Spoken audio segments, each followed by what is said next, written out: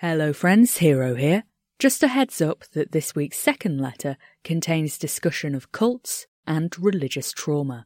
Keep yourself safe and enjoy the episode.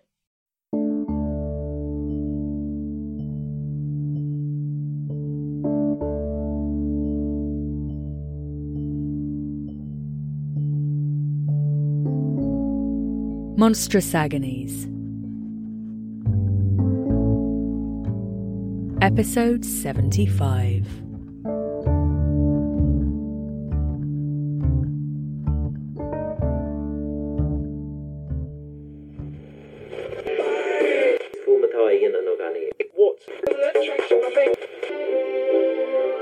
Dress for the land access you deserve, not the land access you have. Time now for our weekly advice segment. You're listening to the Nightfolk Network, broadcasting all the time for all time. Tonight's first letter is from a listener concerned they've been deceiving people. So the thing is, I'm Sapio, and I'm not sure how to say this, but a lot of people tend to think I'm a member of the creature community. I'm not sure why. I don't look that different than other Sapios, unless it's just a vibe I give off. But for whatever reason, people sort of make the assumption that I'm not. Even my friends who actually are creatures. I'm not offended. It's more that I feel guilty. Like I've done something wrong. I've never claimed to be a member of the creature community, or done anything to imply that I am, as far as I remember. I care a lot about topics pertaining to the creature community, but I have never experienced the particular joys and struggles of being a person of the night. When people make the assumption that I have, I feel like I'm invading a space where I don't belong. A few days ago, one of my closest friends was telling me about how out of place she feels as one of the only visible non-Sapios in our workplace. As she said something like, I mean, really, you, me, and our co-worker are the only creatures in the office. I had to interrupt her to tell her that I'm not, actually. We didn't discuss it again. I'm worried I embarrassed her. We've been friends for years, and apparently this whole time she thought I'm someone I'm not. This isn't the first time something like this has happened, but it got me really thinking about it. I worry that my friends who are part of the community trust me in ways I don't deserve. I listen to them talk about the things they're struggling with. They're my friends, after all. But I worry that they trust me with things they wouldn't trust me with if they knew I was Sapio. How can I make it clear that I can't personally relate to my friends' experiences, while also making sure they still feel safe and comfortable sharing with me? I don't think you have anything to feel guilty about, listener. You can't possibly be held responsible for the assumptions other people make about you, or for their failure to investigate those assumptions. It is generally frowned upon to assume a person's genus, but when one finds oneself living at odds with established societal norms, one learns the importance of quickly identifying those people who might be able to offer comfort, support, and solidarity. Often, this identification rests on the assumption that the line between safe and unsafe is identical to the line between same and unsame. It's true that many creatures find support and understanding comes more easily from other creatures than from Sapios. The prevalence of single genus or creature-only social groups can attest to that, and I see no harm in them. But it simply does not follow that being a member of the community means someone will be inherently safer, or indeed inherently able to relate to one's particular circumstances. Your friends put their trust in you, and I don't see that you've done anything to undermine that trust or to prove it ill-placed. You listen to their struggles and care about the issues that affect them. You respect their identities and the differences between your experiences of the world. You don't need to share those experiences in order to offer them kindness and support when they talk about them. If you wish to tell your friends about your identity, feel free. The incident with your co-worker offers a nice jumping-off point. You can use it to bring the matter up and explain your desire to set the record straight. Equally, though, I don't see any pressing moral need to do so. Your friends consider you someone safe to be with in their difference. And in that, they are perfectly correct. Whatever your decision, I hope you can come to trust yourself as much as your friends do.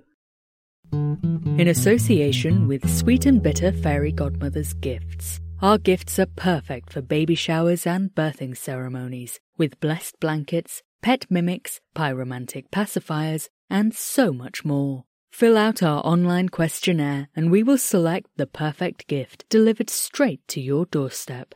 Shop now for 50% off for the first 50 customers using the code Maleficent. Sweet and Bitter Gifts. Make your wish come true. Our second letter this evening is from a listener facing an unexpected obstacle in their relationship. So, here's the thing. I'm supposed to start the apocalypse? I swear I'm not writing in because I'm actually debating ending all life on Earth. That is a solid no from me. I was raised in oh, you know what, I'm just going to call it what it was. A bloody cult.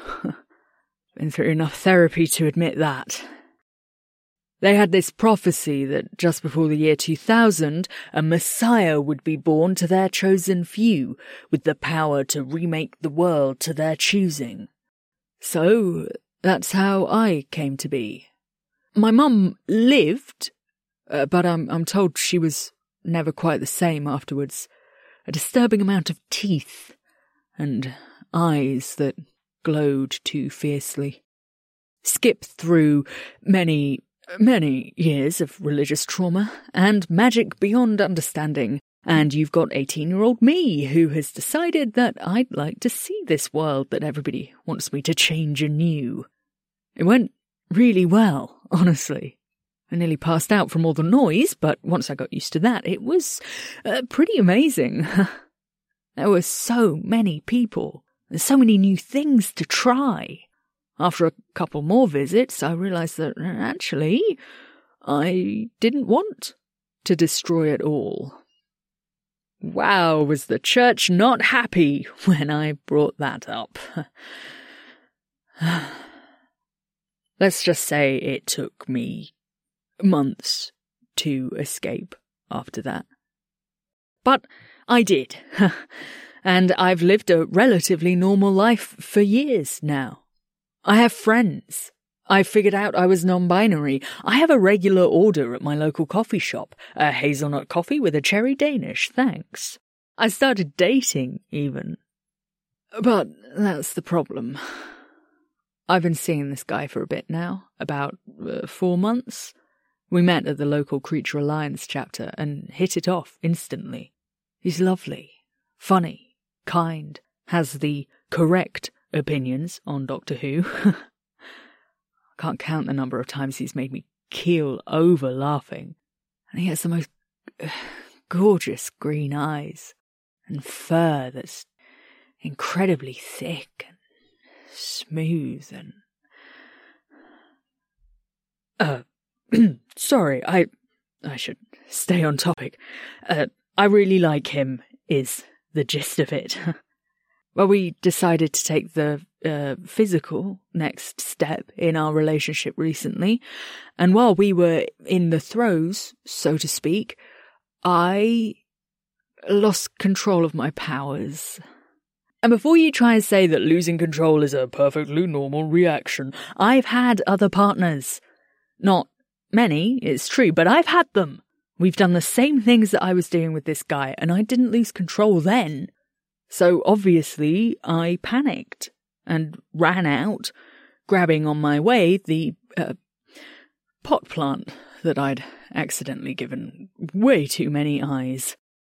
The thing is, another part of the prophecy was that I, the lock, would need the key to truly start the apocalypse, as they would unleash my powers in a way that I could never do alone. I remember that the cult was always annoyed by that part, as the prophecy also stated very clearly that the key would be an ordinary person that could not be born to the church, and only the lock could find them. I figured since I wouldn't be looking for this key, I wouldn't need to worry about fulfilling the prophecy, and I could just be normal. Maybe even happy? But, well, seems I've found him anyway. I don't want to break up with him. He's wonderful. And it doesn't seem fair to him that we'd end it for, from his point of view, no reason. But I won't live up to the expectations of the church. I won't. Especially because I don't want the whole bloody world to end. I like the world. Am I just being selfish if I choose to stay with him? What do I do here? Please help. First of all, listener, I want to congratulate you on your escape. You have done extremely well to extricate yourself from this cult's clutches, and to make good progress in unlearning the lies they told as they raised you. Well done. There is one point of their indoctrination that still seems to have some power, though. That is the idea that you and your circumstances are unique. Isolating their victims is a tactic used by all abusers, whatever the nature of their abuse. But we are none of us as alone as those who wish us harm would have us believe. Not only are you not the first couple to face this issue, there is in fact a thriving industry built around the circumvention of just such catastrophes. And unlike our old friends at Apocacorp, there are several apocalypse intervention businesses that remain committed to the well-being of their customers rather than their shareholders, who can help facilitate the coming apocalypse, excuse the innuendo, in a safe, life-preserving manner. At any given moment, somewhere in the universe, a world is ending, toppling over the event horizon of a black hole, shuddering with the shock waves of a cataclysmic impact, engulfed in flames, swallowed by the dark or by the things that live in the dark. There are endless endings, and these companies know precisely where and when these ends will come. Tell your partner about the nature of your situation. Then book yourselves in for a transdimensional round trip and get to work fulfilling that prophecy just as many times as you like, safe in the knowledge that you're not so much destroying a world as you are adding a little more dynamite to an already condemned building. It may feel a little awkward to have to plan your sex life in this way, but many couples actually benefit from intentionally setting time aside in which to be intimate.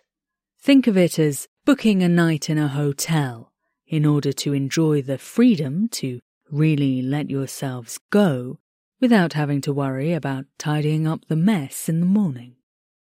Finally, forgive me if this next point is unwarranted, but I can't help but note that the language of your predicament is rather evocative. The, lock and key metaphor in particular. At the risk of being over-literal in my interpretation, might there be value in exploring alternative configurations with your partner? Perhaps you might take the role of the key and he the lock. Or you could explore ways of being intimate that forgo such metaphors entirely. There are plenty of options you might enjoy. And if you really can't find a compromise, well, there's nothing a quick trip to Xylon 7's meteor shower district can't fix. Next on the Night Folk Network, with Halloween just around the corner, we count down our top tips for resisting the Sapio commercialization of this important festival. Story houses. It's a dreadful day.